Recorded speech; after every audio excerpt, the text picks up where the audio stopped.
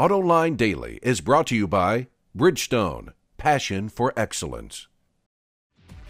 Hi, I'm Jim Hall from 2953 Analytics, bringing you another installment of AutoLine Daily, this time for Casual Friday, November 12th, 2010. Look, Mom, no tie. And what a load of news we've got for you today. We'll take a look at technology that's under development to help your car's windshield resist frost. We'll learn why Daimler CEO Dieter Zetsche is making waves, and we'll take a peek at this week's episode of AutoLine Detroit. So let's jump to it. First up, this morning, Volkswagen Group reported its global sales figures for the month of October. The company posted 612,200 deliveries of its Volkswagen, Skoda, Audi, Seat, Lamborghini, Bentley, and Bugatti brands. For reference, that's an increase of 9.8% over October of last year and comfortably above the industry average so far of 4.5%. October's numbers bumped the group's calendar year-to-date performance to 12.4% over the first 10 months of 2009. That works out to 5.98 million vehicles. Breaking VW's performance out by region shows 38% year-on-year increase in China for the first 10 months, much of this on the strength of Audi. The U.S. market saw 295,000 deliveries for an increase of almost 21%.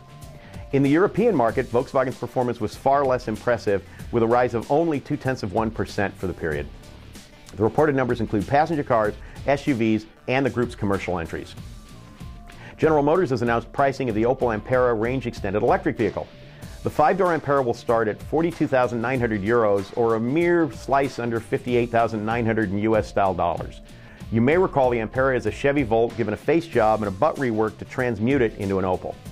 Beyond a more aggressive front end, revised interior trim, the big difference between the Ampera and the Volt are an elaborate series of zeros and ones.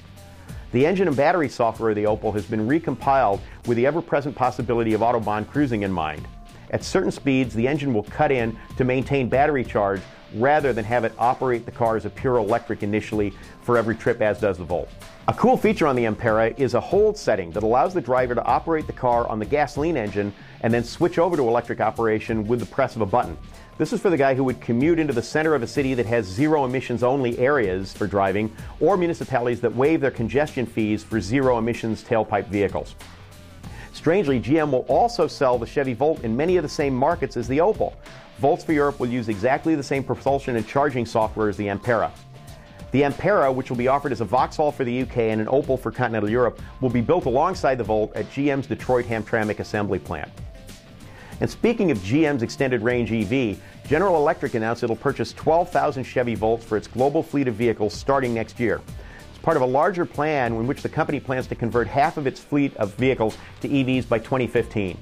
GE plans to purchase 25,000 electric vehicles overall, which makes it the largest single electric vehicle commitment to date by a company.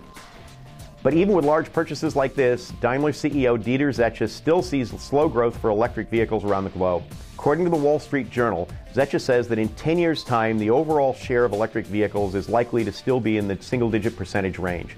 But he adds it's important to make large investments now to be competitive in 10 years because, and this is quoting him, in the long run, there's no alternative to electric driving.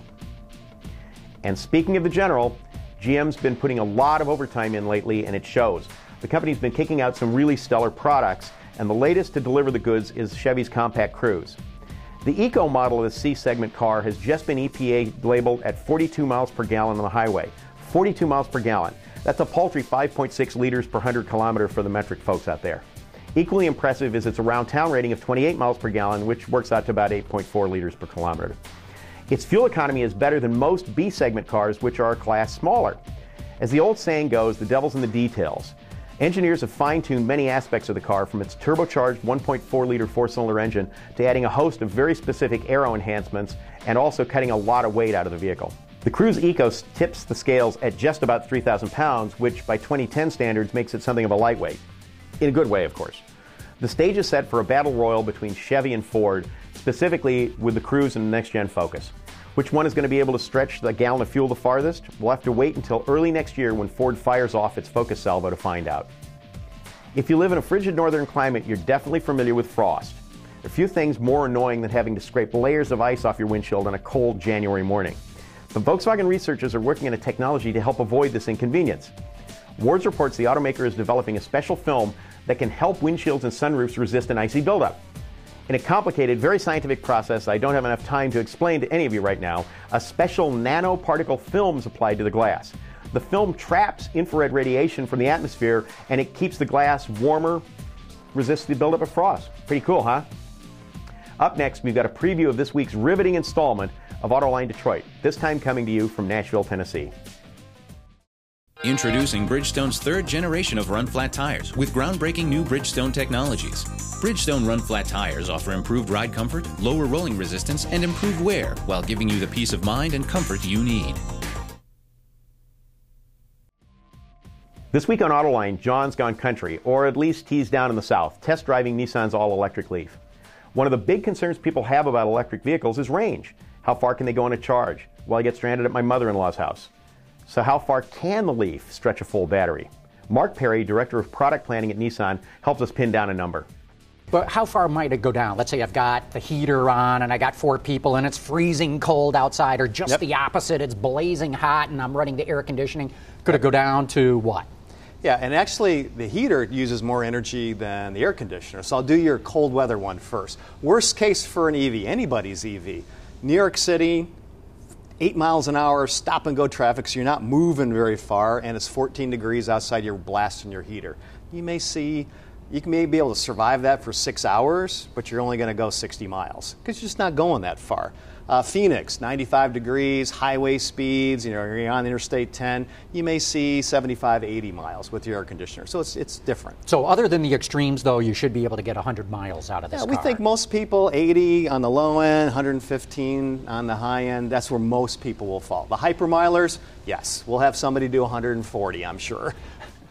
For more on the Nissan Leaf, and to get Commander McElroy's driving impressions of it, check out this week's episode of Autoline Detroit, show number 1438. Of course, you can see it right now on our website, AutolineDetroit.tv. One more thing to say before I bid you all adieu. Remember, John and company will be out in Los Angeles covering the LA Auto Show next week. They'll be webcasting live from the show floor. Pretty cool, huh? And that's the exciting conclusion of today's installment of Autoline Daily. Once more, I'm Jim Hall of 2953 Analytics. Thanks for tuning in, and I do believe I'm going to see you next week.